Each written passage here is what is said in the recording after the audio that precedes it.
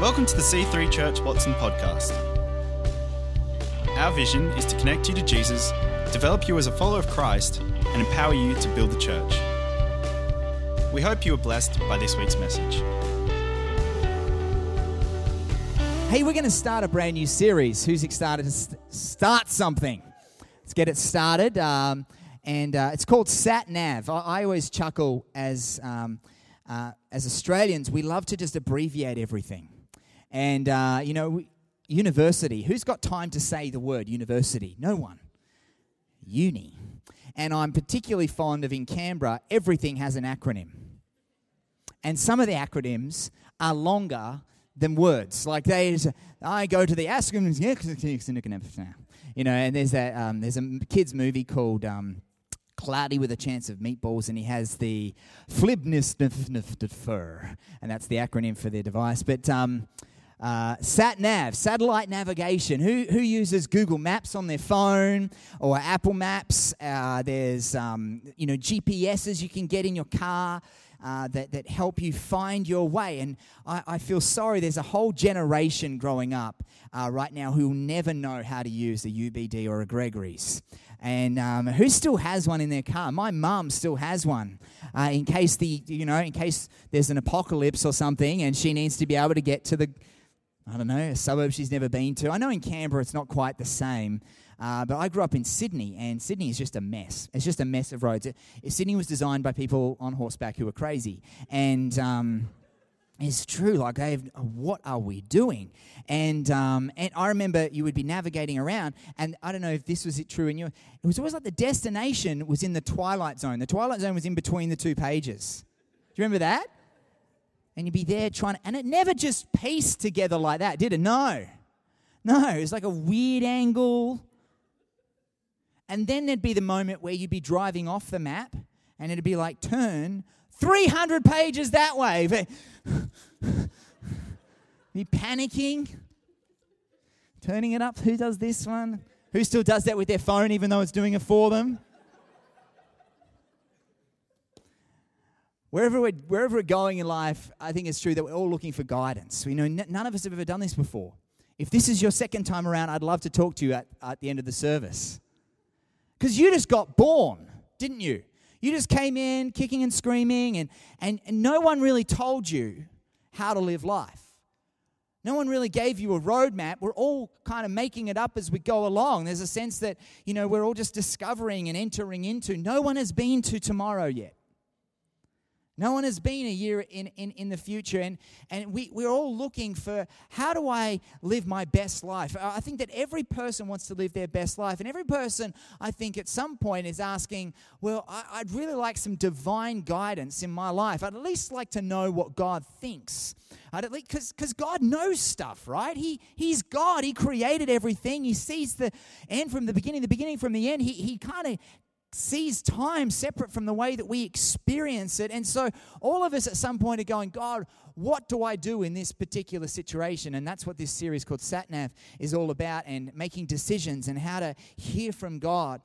This morning what I want to do is lay a foundation so that we understand some principles around how we receive guidance in our life and how we understand what God's will is. So the title of my message is The Way to His Will. Who would like to know the way to His will? I'm going to share with you some thoughts around that. I want you to come in your Bible to Proverbs 3 and verse 5. If you've been in church for a little while, this verse may be familiar to you. It's one of those sort of put it on a plaque and put it up in your house kind of verses. It says this: trust in the Lord with all your heart and lean not on your own understanding. Remember, we've never done this before. In all your ways, everybody say ways. In all your ways, submit to Him. Now, I think that the word submit, the idea of submission, has been given a bad rap. The word submission has come to mean a place of weakness, a place where you bend your knee, a place where you are powerless. But if you really look at the true meaning of what it is to submit, sub meaning under, and mission meaning purpose, direction, flow, objective, outcome, if I'm under that purpose of God, I find that I'm under His authority. I'm under His empowerment. I'm under His direction. I'm under His guidance. When we are outside of submission to God in heaven, we find ourselves wavering and lost and like a reed being blown about by the wind. We don't really know what we're doing and where we're going, and we're just inventing it. And one of the things that, from my sort of personal opinion, we hear a lot of stuff in the media about, we're a progressive society and we're doing this and we're going to change this. And I'm like, that's great. I'm all for progress. Can someone just tell me where we're progressing to? Because I don't think anyone knows. So we have this idea of being in submission as a place of weakness. It's actually a place of empowerment.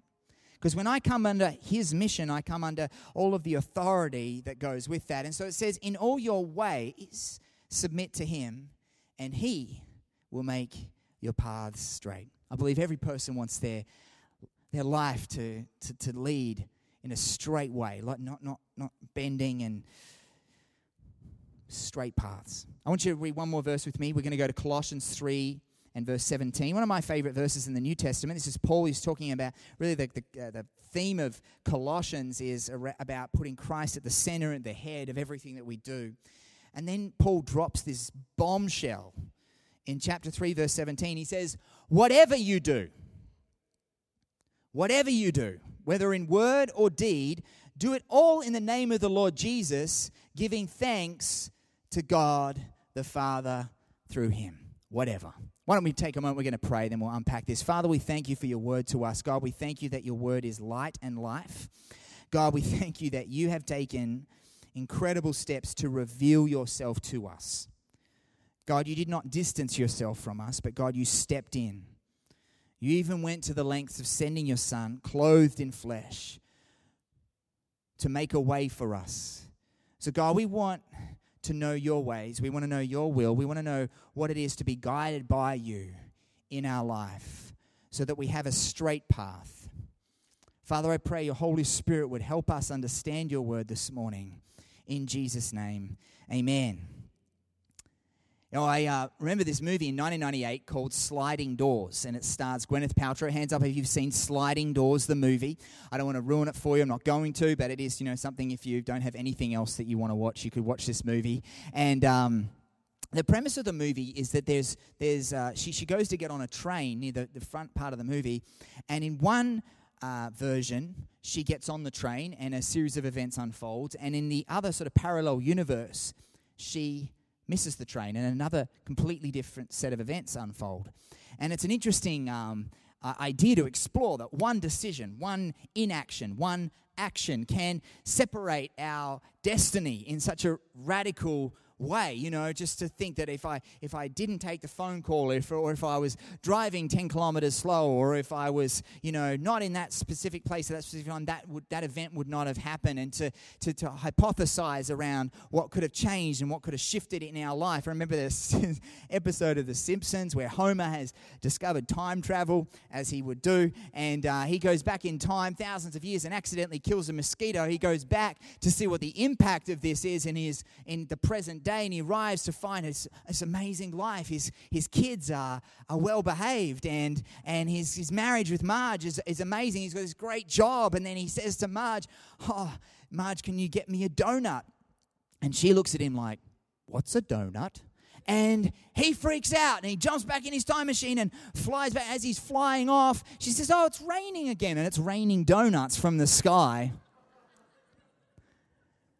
But we can kind of get a little bit terrified about this idea that one little thing could mess up my whole life. If I pick the right lotto numbers, I win big. If I pick the wrong lotto numbers, I lose out. And we can start to think that every decision that we make has a catastrophic impact on our life, or our inability to make that decision, and we can sort of get paralyzed in our life thinking, well, what is the will of God and how do I make these decisions? And we go into Kmart and we're looking at a blue shirt and a red shirt, and we just don't know what the will of God is.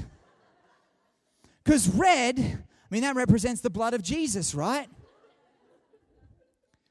But blue, Jesus said, there's this river that will flow from within you. So there's the water of life. So red, And we could become so paralyzed, and either that or we start to suffer from what I call felt lead poisoning. Every little decision, we felt led to do it. Oh, I felt led to buy the red shirt. Oh, I felt led to ask them. I felt led to do that. And it takes a really brave pastor or connect group leader to say, actually, that's not God. That's just your opinion, or that's, oh, I felt led to, go off with that woman and she was already married. No. See, we can get a bit weird about this stuff, and that's where this term comes, super spiritual. People who are overanalyzing, over spiritualizing these decisions, and we can kind of freak out with them and be paralyzed. And I was on a phone call the other day, and I just wanted to get my problem fixed. We had an issue with a thing at work, and I just wanted the guy to come and fix it. And he's like, at the end of the call, if you could stay online and help us, ask some. I'm like, I'm not solving your problem, buddy. You're solving mine. I need a decision made. And it's a bit like that sometimes when we live our life. It's like, I just want to follow Jesus. But we find that a million decisions follow the decision to follow Jesus. And what do we do with all of that? Some of it isn't as clear. The Bible will say that, children are a blessing. It doesn't tell me how many I'm supposed to have or what names to give them. So what do we do? Well, let's unpack this a little bit, because it's really part of understanding what the will of God is, not necessarily what it is for your life specifically. We'll probably drill into ways that we discern the voice of God and hearing from the Holy Spirit and hearing God through His Word in the weeks to come. But I want to give you some foundational, at least some hooks that you can put your thoughts on. Okay? In Ephesians 5 verse 17 it says, don't be foolish, but understand what the Lord's will is. How do we understand what the Lord's will is? What does this even mean? Well, the first thing I think that we talk about when we talk about the will of God is what we would say are the works of God, the workings of God in the earth. And theologians might call this the sovereign will of God. And what this means is that when God wants to get something done, it gets done. So we see God working in the creation of the earth, and He says, let there be light. And light was. Light just had to turn up. Now you note the sun wasn't there yet, but light just had to find a way to get it done, because when God says something, it's going to get done. So He says to Abraham, Abraham, you're going to be the father to many nations, and they're going to be blessed through you. Abraham's like, I can't even have one son. I can't even have a child yet. God, I'm too old. Have you seen my wife? Tells his wife. Sarah laughs like she's hilarious. Anyway, but God gets it done, because circumstances and situations and ingredients don't seem to matter when it comes to the working of God, to the purposes of God. He can take whatever ingredients are present. He can take a stuttering, insecure guy called Moses and help lead his people out of Egypt into the promised land. It wasn't maybe it will happen, maybe it won't, maybe Pharaoh. No, Pharaoh's going to let go. Just how much pain does he want to endure? Because God will get it done. And when God said, I'm going to send a Savior into the world, God gets it done despite extraordinarily unusual circumstances. We've got a virgin, we've got a weird little journey down to Bethlehem. Bethlehem is down the road from the middle of nowhere. I mean, the UBD doesn't even have the road to Bethlehem. And then there's Herod out there. He's trying to massacre an entire generation to make sure that Jesus doesn't grow. This is extraordinary, but God gets it done. Here's a verse that blew my mind. Acts 2, verse 22. So God publicly endorsed Jesus the Nazarene by doing powerful miracles, wonders, and signs through him, as you well know. But here's the thing. But God knew what would happen, and his prearranged plan was carried out when Jesus was betrayed. See, we have all this debate. Was it the Romans that killed him, or was it the Pharisees that killed him, the religious leaders? No. God already had a plan in motion, and he was able to use stuff that we would say is outside of his ways, which we'll talk about in a second, to accomplish his works. See, that's the bigness of God. The Bible says in Romans 8 that God is working together all things for good, for those that love him and are called according to his purpose. So you can give God your bad decisions. You can give God your brokenness. You can give God your successes. You can give God these ingredients. And Joanne will tell you, like she's a chef, you don't want the wrong ingredients in the recipe, do you? Because it tends to spoil it. But God is so awesome that he can take even the pieces of death and destruction. You think about this. People drive down the road and on their rear vision mirror, they've got a little symbol and it's a cross. Or they're wearing something around their neck and it's a cross. Well, it's interesting. We don't have too many people walking around with a little electric chair around their neck, do we? What's happened here? Well, what's happened is that God is so powerful, he's able to take a symbol of death and destruction, a symbol of torture, a symbol that was meant to strike fear into people, and he's turned it into the international logo for salvation. See, this is the kind of God you serve. Some people think, I've got to have my life all together before I come to God. No. If you just come to God with everything that you are, the junk in the trunk, everything, he works it all together for good. So Joanne's down to her last $20/$50, but God's working everything together for good. Did Joanne have it on her bucket list that, I really want to go through a really tough time when I get to Australia? That'd be great. It'd be great if I ran out of money and I lost my job. That'd be fantastic. Lord, thank you if you can answer. There's no way she's praying that prayer. But God works it all together for good. And so now Joanne has found, she's dug out a treasure that she will never want to leave. And if you ask her, she'll say, would you go through again? Absolutely, I'd go through it again because of the treasure that she's now. See, God works it all together for good. This is the works of God. And then we have the ways of God. So we read our Bible and we discover that God has revealed to us the way that he wants us to live. And this is not obscure, this is clear. He even wrote some stuff in stone tablets in the Old Testament. This is how simple I want it to be. Do not murder.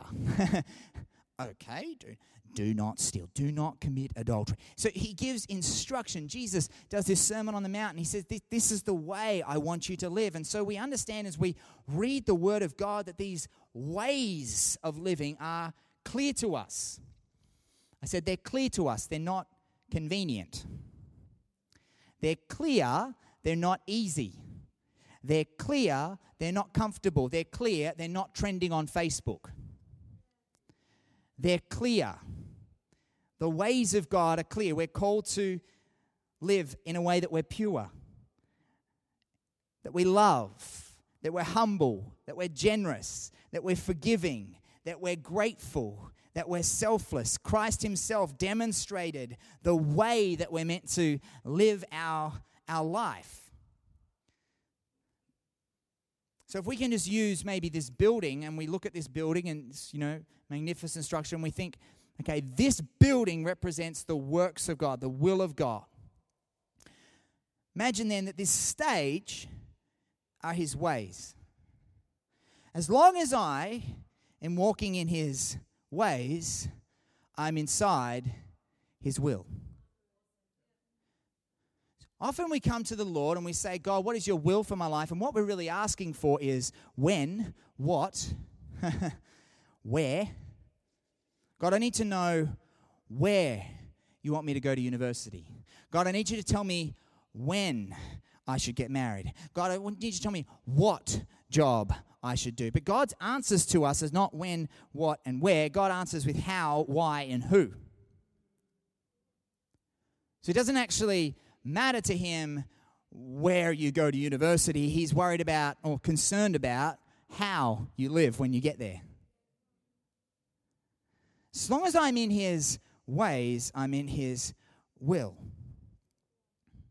It's extraordinary.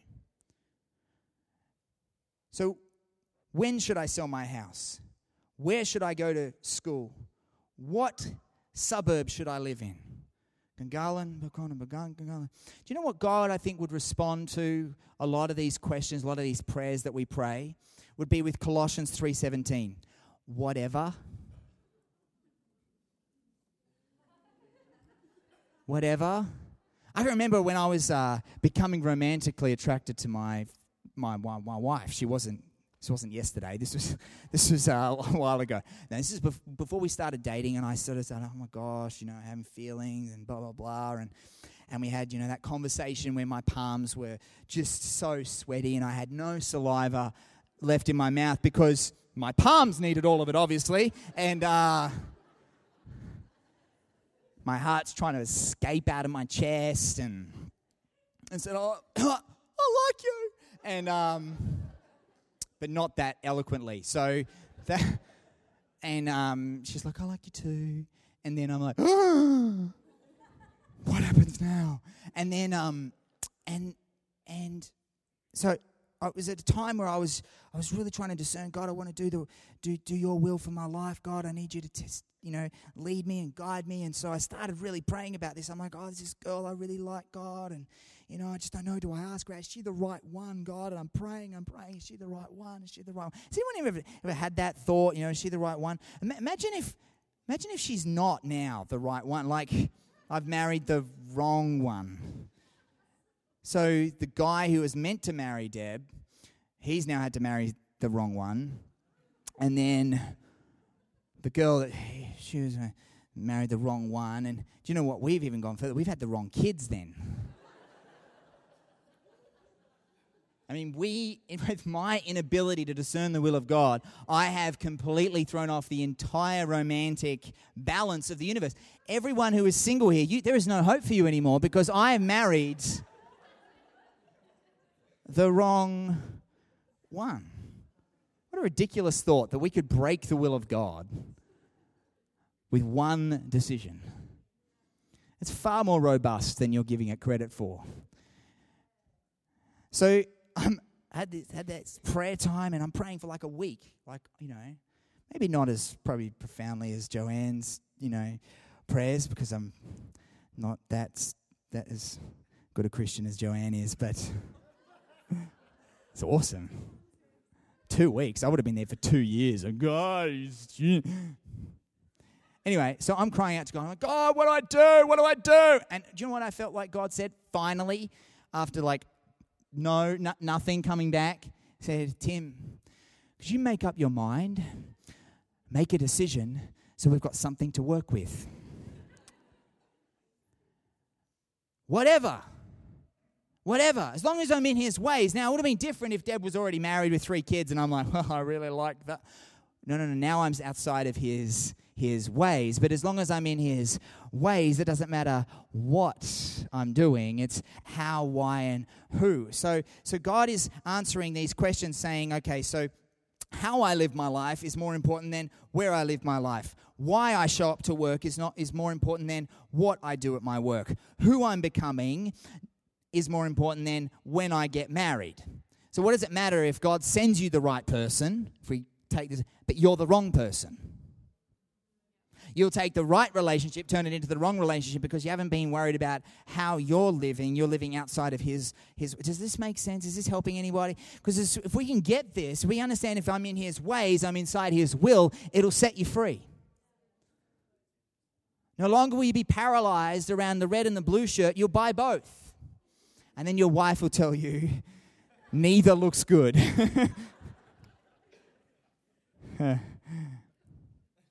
So we can spend too much of our energy and focus looking for personal guidance around the specific parts of what is concealed by God.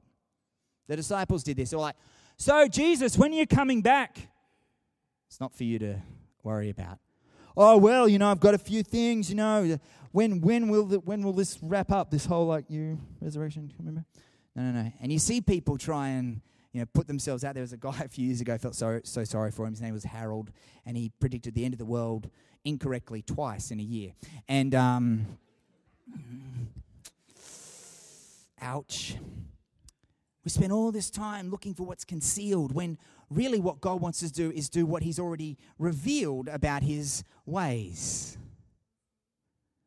So what is it that I need to submit in the way that I'm living so that God can reveal his direction and guidance to me? See, God has not hidden his will from you. That we get this thought that maybe he's up in heaven, he's like, Gabriel, now, hide it. They'll never find it. a lot of confused people down there. No, he's revealed the way to life, which is extraordinary. 2 Samuel 22, verse 31, it says, as for God, his way is perfect. So maybe as we start this series, instead of praying prayers, God, is your hand on my life? Perhaps the prayer we need to pray is, God, show me your heart. So I think as we learn what his heart is, we'll find where his hand is moving. A few thoughts about the will of God that I've observed. The first one is that the will of God is about today, not someday. So whenever God called someone to do specific assignment, which is often the thing that we're looking for when it's about guidance, we always want the burning bush, or we want, Jonah, go to Nineveh. What's plan B? Jonah, go to Nineveh. You can do it on a boat or in a fish, doesn't matter. We're going to Nineveh, We're looking for that kind of, burning bush moment. But what's interesting about Moses is he was tending sheep. God burnt the bush. What a lot of people walking around looking for burning bushes and neglecting the sheep. What is it that God is already getting you to do today that you can position in his ways? Maybe there's some things in your work-life balance that you need to shift in how you're living your life, how you're relating to your spouse, how you're treating your children, why you've chosen that career, why you get up in the morning, why you do these things rather than what you're doing. And it's about today. It's not about someday. We hear people talking about, one day I'm going to do this and one day I'm going to do that. What can God do through you today? The second thing I've noticed about the will of God is more about my motive than about my action. More about my motive than about my action. If I can take care of my motive of my heart, even if I completely screw up the action, God seems to take care of it all. But if I go out with a sinister, selfish intent and execute a brilliant business proposal or something, I find that things can start to fall apart because my motive isn't connected to it. And so the will of God is about the motive of our heart. Jesus said that, everything is about what happens in a heart. You can't bring forth a good thing out of your heart if there's evil in there. So looking after our heart is so important. St. Augustine, one of the great saints in history, this is some profound wisdom for you. He said this: love God and do as you please. If we love God, we do as our please. Whatever you do, whether a word or deed, do it unto the Lord. But a lot of people working in different career options to soothe their insecurity, to try and make a name for themselves, to try and climb the ladder of success. Just one more promotion, because there's a billboard at the top of the building. You don't understand, it's all shiny. It says success. He who dies with the most stuff wins. Only to find they're halfway up the ladder, turn around and realize their ladder's leaning against the wrong building, and they've lost themselves in this pursuit of trying to soothe an insecurity on the inside and make a name for themselves, when in fact God wants to set you free from all of that. The third thing that I've noticed about the will of God is about a person, not a place. It's about a person, not a place. It's about who you're becoming and also who you're following. It's not where you live. It's not whether you should get the 3-bedroom house in Gungahlin or the 2-bedroom unit in Belconnen or whatever it is. It's about who you are and who you're following. So when we go back to Proverbs, what did it tell us? To trust in the Lord with all of your heart. To lean not on your own understanding, but in all my ways submit to him. Thanks for listening. To find out more about our church, find us online at c3churchwatson.com.au. We hope to see you in church again this weekend.